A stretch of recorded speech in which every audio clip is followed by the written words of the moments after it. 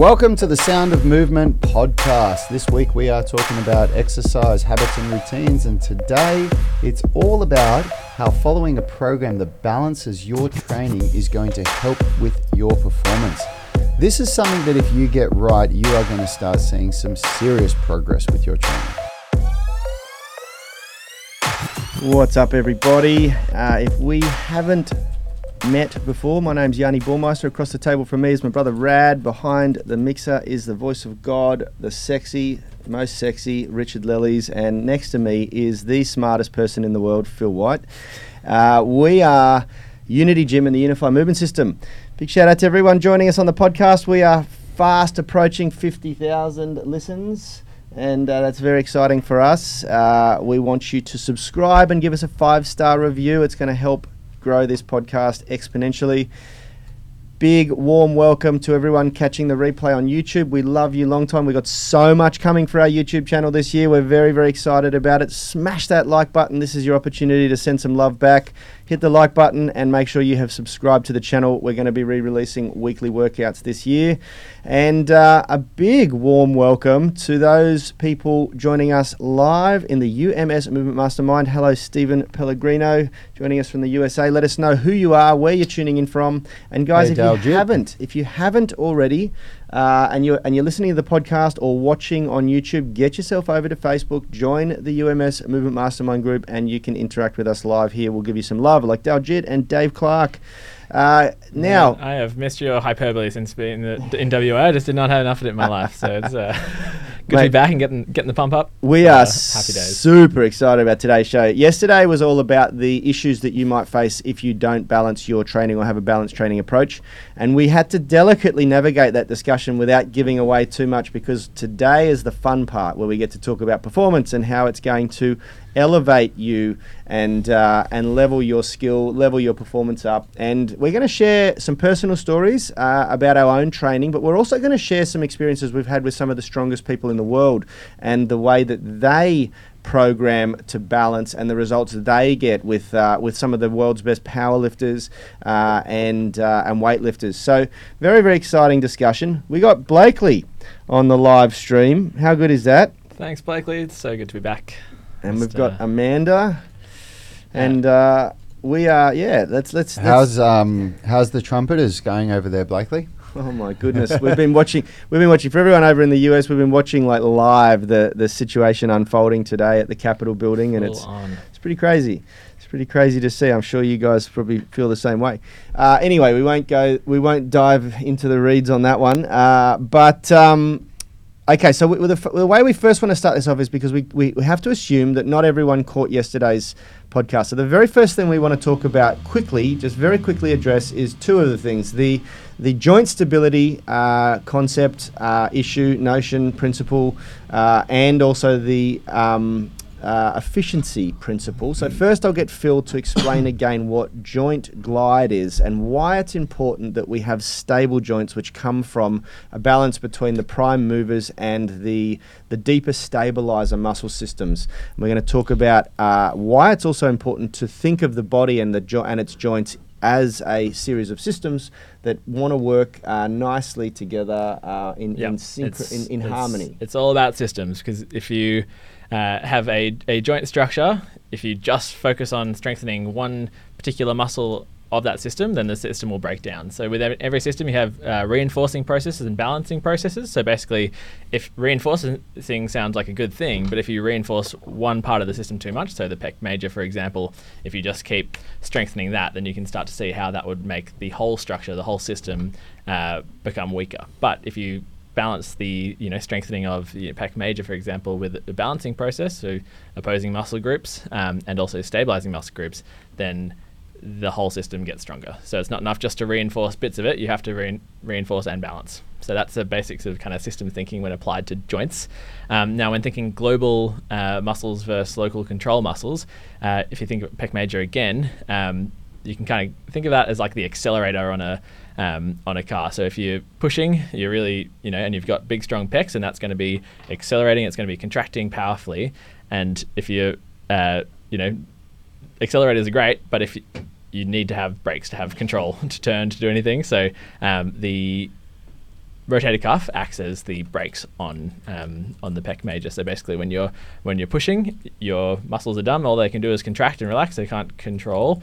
So the pec major would just anteriorly dislocate your shoulder if it didn't have any other structures. Anterior meaning forward. Yeah, it would just pull the shoulder out forwards. Yeah, exactly. But we have structures in place, both passive and active, that help keep that joint integrity. And so the big ones is the rotator cuff, where most people think about training rotator cuff as doing external rotations, but what they're really there for is to stop anterior glide. So if the pec is going to anteriorly dislocate your shoulder, pull it out forward, then your rotator cuff there is kind of putting the brakes on, holding onto it, making sure it doesn't come out, and keeping it rotating within the joint nicely, which makes it both safer but also much stronger, because with the body it can only produce force effectively if it feels like it's in a safe range of motion. So there's a classic sort of shoulder stress test where you put it up into this position of extension, abduction, and external rotation. And some people, when they get there, they just seize up. They can't hold that position, because basically, if you don't feel stable in that position, your body will just freak out. And then the test is, then you just create a bit of support by pushing down on here, and it feels better. This is something a physio does to you, so don't try this. Don't try this. So basically, it's like kind of a classic sort of test of whether or not someone has the control and stability in their shoulder. So it's just a good example of how important stability is for production of strength. Yep. And then on a more sort of macro level, you've got the balance between the two opposing outer unit muscles, the big global muscles, and this is where Rad can sort of provide a little bit of personal insight, because he had quite a big imbalance between his pulling muscles and his pushing muscles. His bench press was quite weak, and his chin ups and rows were quite strong, and that in and of itself creates a problem, and it usually results in just a plateau in strength, because your body kind of doesn't want to produce maximal force when there's an imbalance there, because it knows that there's an imbalance there. But in the worst case scenario, it can lead to more common injuries, and Rad certainly found that out last year with 2 slap tears in the shoulder, which was sort of him just pushing his body beyond what it wanted to do. Yeah. How did that feel? Fucked. It was horrible. It was a shit show, like Blakely's saying here. Especially because it just like just the way that they came on was just so quick. There was such an acute thing. It was something that I just felt immediately. Like I was training and I just went, oh, what was that? And just immediately, like I just couldn't lift my arm properly. And then when I understood. I'd heard about slap tears a lot, like, whenever I'd gone to a workshop and people were talking about these really bad things that can go on in your shoulders, and the slap tear was one of the things that kept coming up in a lot of workshops that I'd done. And I remember always thinking to myself, God, I don't ever want to get one of those. And I just couldn't. You got one in both shoulders. One in both. So. Double whammy, both shoulders. I'd have to say, I think without being a physio, I think I'm a bit of a, I wouldn't say an expert, but I think I'm quite a knowledgeable person on how to deal with a slap tear now. And it's funny because, I fixed the first slap tear without surgery. I did get a cortisone injection on that first one, and I managed to pretty much, say, 95% rehabilitate it within about 12 months. But the second one, I've had the same... I'm at the same point after about 3 months than I was after about 6 or 9 months with the first one. So my ability to deal with the second time around was so much better than the first time. Partly because I know what to do, but I believe more importantly because of the work that I did, which is what you're trying to get me to get to, where I identified, okay, I've got a poor structural balance within my shoulders, and I worked on that as my rehab for the first one. So that structural balance is there now when the second one happened. So the second one it just wasn't as severe, and I was able to deal with it so much quicker. And it's really important to understand with, like we were talking about, kind of global muscles, so the moving muscles and then stability muscles. Like the muscle systems aren't kind of that simple. So there's a huge role at the larger muscles, so your pecs, your deltoids, your lats, your rhomboids. There's a huge role for them in a stabilizing context as well. So co-contraction of joints is really key for stability. So what that means is basically muscles contracting on both sides of all around the joint, and that has a huge role in stability. So it's not just the rotator cuff that's doing stability, not just the axioscapular, the muscles that control the shoulder blade that are doing stability. Yep. Your big global muscles are co-contracting, keeping the joint in the right sort of place. So it's interesting you say that, because we actually had a comment the other day on one of our YouTube videos.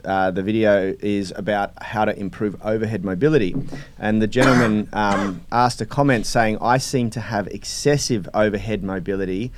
Is there any way that I can sort of reduce it? He asked to reduce it, and I will. And my answer to that is not. Don't worry about reducing it. Just worry about building some muscle. Like build your pecs, build your delts, build your lats, build your biceps, build the traps, build all the structures around there. Just hypertrophy, and that in and of itself is going to help secure your shoulders a lot more. Like and this is the thing when just quickly on that, with like it you don't have to get like hugely bigger muscles. Like a lot of strength gains come from neurological changes. So, for any hypermobile women out there who don't want to, get all the big muscles that you were just talking about there, like it doesn't mean you have to get really hypertrophied, huge bulging muscles to control. Like it's all about building strength, which is very hard to build hypertrophy until but by building control through that range, you'll be in a lot that's better place. right. But when I say build, I mean build as in build strength, build size, build everything.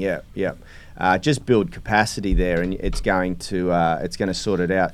So then we're going to flip back to, off the show just before here, we were talking about experiences with one of our friends, Sebastian Orb, who's Australian strength coach, who used to train Hathor Bjornsson for his strongman. He trains arguably most of the best, or a lot of the best, a handful of the best powerlifters in Australia. He is an amazing powerlifter himself, holds a couple of Australian records, and he even with his powerlifters has suggested, when they come. Why don't you share that? From a comment, like at the moment, I'm working with Bass. I'm collaborating with him on his upcoming courses, and so I'm helping with him with the anatomy component of his online personal trainer course. I've been talking to him recently about all this stuff. A lot of it, he's talking structural balance as well. And he was saying that when he gets a really big bench presser come to him who wants to get an even bigger bench press, so we're talking people who are benching like 250 plus kilos, or, like double body weight and a bit more, sort of, is that right? Yeah. Anyway, really heavy, like 200 plus kilo bench press. What he does is doesn't really touch the bench until he's looked at the structural balance between the pushing and pulling muscles, and if there's a change there, then his main focus is on like really building the pulling muscles, putting all of the intensity of training into the pulling muscles, and then as a result of building that balance and structural balance and strength in the shoulder system, then the whole system gets stronger. So again, it's about those reinforcing and balancing processes.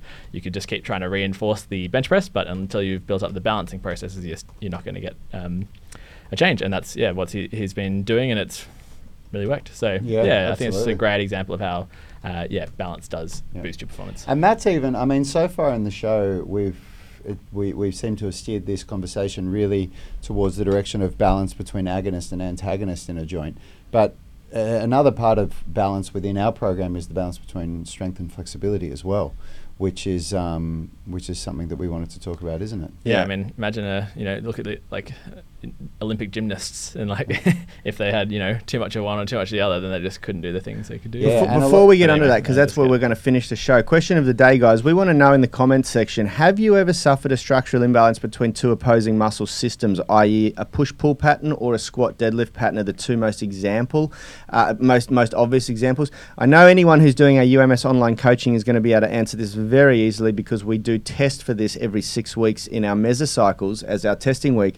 But if you're aware of it, and if you are in the UMS and you guys do have one at the moment that you're working through, let us know in the comments so that we can help you out with what you should be working on most. The guys in the UMS will probably already know that, because that's what we teach them. But we would like to know if you know that you're really strong in one movement, we can then tell you what the opposing movement probably should be, and you can let us know whether you are good at it or not, and we can help you with that. Anyway, moving on, because this is where the conversation gets nice and interesting. How does the relationship or balance between strength and flexibility improve performance? And You want to take this, do you? Well, I just wanted to start with the most obvious, which is the stretch shortening cycle. And this is something that has been quite profound for me personally, although I don't do Olympic weightlifting anymore, just because I don't really have the time and passion for it as much as I used to. We did used to have Olympic weightlifting platforms here, and it was a big part of our training, but it was just not. It was too difficult to hold people back, and it was causing a little bit of issue in our group classes. But that is the most obvious. But for the stretch shortening cycle, for me, the way this has impacted me is getting more flexible in the lower extremities has allowed me to increase my squat performance big time. What used to feel very, very difficult for me in a barbell back squat or a front squat is now quite easy and quite comfortable, and it feels a lot safer.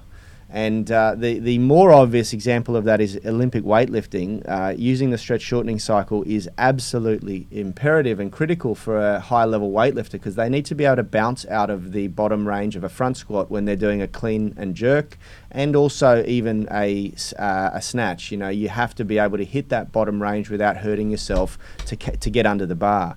So that's the most obvious example of where strength and flexibility couples together. But what Phil said also with gymnastics is also very, very important, and calisthenics. Yeah, well, I remember one of the first times that I saw how my flexibility had allowed me to do other things easier than most people was when I did a rock climbing course. So this was back when I was, training to be a stuntman, and I went and did a weekend rock climbing course where you got a certificate that I could use for stunt training. And so we went up to the Blue Mountains, and there was this professional rock climber that took us on 2 days of abseiling and rock climbing, a group of 6 of us. And man, it was crazy watching a professional rock climber climb in front of you, because we did a whole bunch of free climbing. I don't know what you call it, but it wasn't top belay climbing. It was where he would climb up and then put an anchor point in, and then he'd do that a couple of times until he got to the top, and then he belayed us from the top. And watching, some of these walls, I remember looking at them the first time just going, where the hell do you hold on to on that? And he went up like 15 meters or something before he put the first anchor point in. And he just went up like Spider-Man. It would have taken him, it was probably about 1 meter per second, of his climb rate. And I remember we were looking at him at about I'm getting sidetracked here, but at about the 15 meter mark going, man, if this dude drops here, he's gone. Yeah. And then he'd put an anchor point in. Anyway, when I did this climb, and I'm sitting there trying to figure out where I'm going to go, and I looked at this spot, where it looked like a good foothold, and I put my foot up. And I remember hearing the guys down the bottom, I used it and I got up to the next spot, and the guys down the bottom were all making jokes going, oh my God, I'm not going to be doing a move like that. And I had to, and then when I watched when they climbed, and the way that they just could not get their leg up to where I could without any effort. And the reason why is because if you try to lift your knee up, if your hamstrings and adductors are tight, then they'll stop your knee from going to a certain point. And it's that lack of flexibility that prevents you from producing power at an end range that allowed me to climb better. And one of our members, Jamie, in the morning, she came here because she wanted to improve her rock climbing game. And she's a very flexible person, but she's developed strength through that range of flexibility, because before training here, she didn't know about the active flexibility and end range strength that we do here. And she reckons that her rock climbing has just gone through the roof since she's been at Unity Gym. Yeah, and we've got another case, Ben, who's a yogi, 20-year veteran of yoga, who came here to develop end range strength to take his yoga to another level, because he wasn't able to access ranges where he needed to develip strength. Yeah. And that guy is so flexible. It's insane. He puts me to shame. His level of flexibility is it's almost superhuman. Yeah. I think 20 years of serious yoga, 22 years I think he said. Yeah, but if my own personal experience, for me, calisthenics, the big one for me was the press to handstand.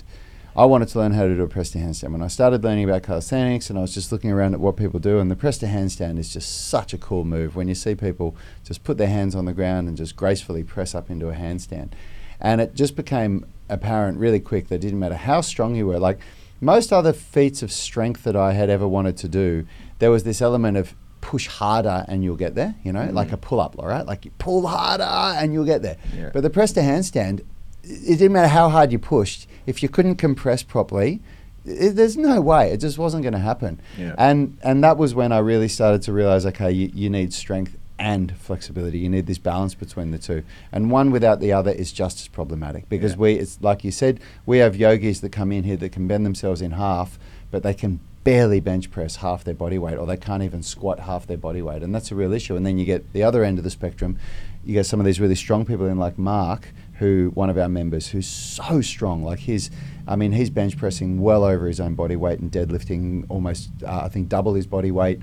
But his flexibility is so bad that he's got, chronic pain in his body from it, Yeah, and just on that flexibility, like if you've gone too far down the flexibility route and you're not quite strong enough, then you're working, like it becomes so challenging, because as you increase your range of motion, you're getting to outer ranges of muscle length, and that's where you're going to be inherently weakest. You've also got longer moment arms, which means that you're going to have to overcome even more force. So like getting the balance wrong with going too far in the flexibility journey without keeping that balance of strength just like can really put you in a challenging and detrimental position. I think it's a bit of a, like, I obviously am a big fan of flexibility and mobility training, and I think it's a great thing, but I do get somewhat frustrated. I try and encourage people to think that that flexibility is not always the key to getting out of injury and better performance. Like sometimes you really need to get that balance right. So I will go so far as to say that flexibility on its own is quite dangerous, and flexibility without strength is useless. I think that probably the priority, if you're not going to do both, is to get strong. Yeah, I'd agree. Don't focus on getting flexible without strength. And I'm not saying go and run towards strength before you start stretching. You should be doing it at a 1-to-1 ratio. Yeah. But I would go so far as to say that I see a lot of very strong people get on okay. But, we've got a cousin who's a contortionist who's been working for like Cirque du Soleil and all sorts of different amazing circuses in Macau all her life. And she's messed up now because she developed such extreme flexibility without having the strength. And what it seems to have done is caused excessive wear and tear on her spine and her joints, because there's just not what that happens stability. Is with stability, as I always talk about, you have active structures and passive structures. And if you're going to complete end ranges, then you're coming up against the resistance of passive structures as being the limiting factor. And so with passive structures, they don't have that same ability to kind of contract and control, and they often turn over their tissues a whole lot slower. So unlike a muscle, where if you get a bit of DOMS and then it gets stronger if you just push with your passive structures, and that can be quite challenging with ligaments and cartilage. It can really leave you in a pretty bad way. And the other big thing long term is looking at like older age. Basically, muscle mass and bone mineral density is just so key. And if you basically peak your muscle mass at around 30, and then you can hold on to it if you train really hard, but otherwise it will generally start to decline from 30 if you're training fairly normally. So you really want to put your time into getting that strength up, and then obviously try and maintain mobility throughout life. But if you've just put all your time into flexibility, then long term you can really run into some issues. Just some big issues. Yeah, big issues. So I had a point that I wanted to make there, but I've lost it now. We haven't had any answers for the question of the day. Or any questions yourself? Well, look, I've got something that I'd like to wrap up with here. A lot of people come to this question where they say, how do you do this? How do you put it all into one workout? How do you create this thing? And this is exactly what the UMS does. But if you're not ready to jump in to that pool yet, go to our YouTube channel and have a look at the at-home workouts. We kept the peak week of phase 3 out of 4 phases. So we had 4 phases, and each phase gets progressively more challenging. We kept the peak week, meaning the 3rd week of phase 3, up on YouTube, so you can have a look at it and you can see how we combine strength, flexibility and fitness into a balanced workout. And I think for those of you that are balanced and efficient, that's the hard, because that's often the hardest part. Yeah, that's right. Well, this is the other thing we didn't talk about today, which we spoke about yesterday, which is that doing this, not only combining strength and flexibility in the workout, but also combining agonist, antagonist muscle groups, not only keeps you in balance, but it dramatically enhances the efficiency of your workouts. Yeah. So, one of the biggest problems that we have, and we even have this within our some of our programs that we're remodeling this year to get the workouts to be able to be done in an hour, in 60 minutes, because when we first released everything, it was about what's going to be the best, what's going to produce the best possible result. And like most coaches, to produce the best possible result, you're programming for workouts that take longer than an hour, because you're fixated on, I want to get this result in the shortest amount of time possible, But then you come across this problem that just about everybody has. It's probably less than 0.1% of people who have more time than an hour to work out every day. And so if you're not maximizing efficiency, and if you're not giving people a platform to get the work done, then they're likely not going to do it. Mm-hmm. And this is why Unity Gym seems to get much better results than most people, because we have compacted it into a 60-minute workout. And so the guys, just by turning up every day, get everything done. And over the space of 3, 6, 9, 12 months, have incredibly inspiring transformations, whereas everyone else is trying to jam pack this like ridiculous amount of work into a 90-minute or 2-hour workout, and they're very rarely getting more than 1 or 2 workouts done a week with their clients. Some of them might get 3 workouts done a week. I know, because I used to be one of these coaches who was incredibly lucky to see my client more than 3 times a week, or see them in the gym more than 3 times a week. And we just know that, part of the factor that we're trying to do here is create a daily habit of getting your body exposed to some movement, some exercise, Mm-hmm. And if you're not able to get the work done, then nothing happens. Yep. And so, it's the efficiency model, getting it dialed in, combining strength and flexibility, combining agonist-antagonist, combining, global muscle with stabilizer muscle work, every workout is really, really important. And I challenge anyone who disagrees that we will get better results than you. I honestly believe we will. Yeah. If you look at our work over a year, let's put it to the test. Yeah, I agree. Yeah, all right. Well, I think that's a mic drop, just isn't quickly it? Before we do wrap up, I want to thank Dave Clark, who went on and added a review to my new physio business that I've started with Nilesh Murthy, and he followed the link I popped in 2 episodes ago and put a nice review about how I'm occasionally on the podcast. Well, occasionally no more, Dave. I'm back. So back for good. We know how to get rid of really appreciate the review, and anyone else who does want to help support my business. We're getting off the ground. We're going to be putting out lots of online physio programs once we get the clinic up and running. So watch this space. Did we, before we go, so please do that. Please do send Phil some love. Send him and Nilesh some love. It will help their business get off the ground, and it'll help Unity Gym because their practice is here in Unity Gym, and we want that working. We've invested quite heavily to set that up for them. Now, did we get on to Chris and the marketing team? Are we going to do a flash sale this weekend for the at-home workouts? Yeah, we're going to do big announcement. Workouts. I pushed for it. I'm going to take credit for this, but Rad can tell you. So, because of what Daljit's just said, and the more that we're seeing it happen more and more and more around the world, we've just been told that Canada's gone into a 4-week lockdown period.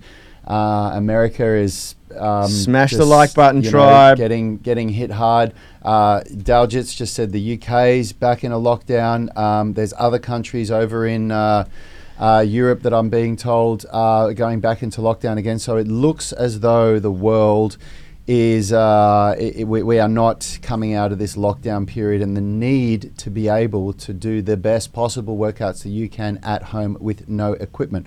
So what we are going to do, we are going to make our incredibly successful and incredibly popular at-home workouts available for those of you who don't yet have them this weekend. So you will be able to get the at-home workouts at a dramatically reduced price. And make no mistake, these things are quite likely going to be more effective at making you strong, fit, and flexible than anything that you've ever done before, even in the gym. And I say that because I did it every day for 1 hour for 12 weeks, and I put on 6 kilos of muscle, was leaner than I've probably ever been in my adult life.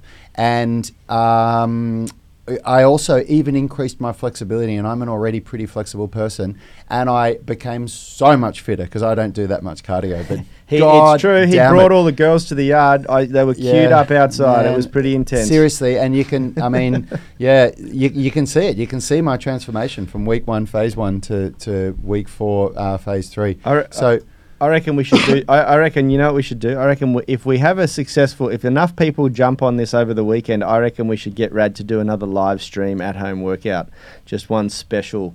I reckon we should get Yanni to do a live stream at home. Another at home live stream with his shirt off. What do you think, Tribe? They are, yeah. Smash the like button if you want that. They're no joke, guys. Baby oil. So yeah. Anyway, that'll be going live in about 24 hours from today. So don't miss it. Yeah. We always get people saying, oh, I missed out on this, but guys, I'm sorry. We have integrity, and we make our sales available only for a limited time, so that we reward the people that are action takers and do jump on it.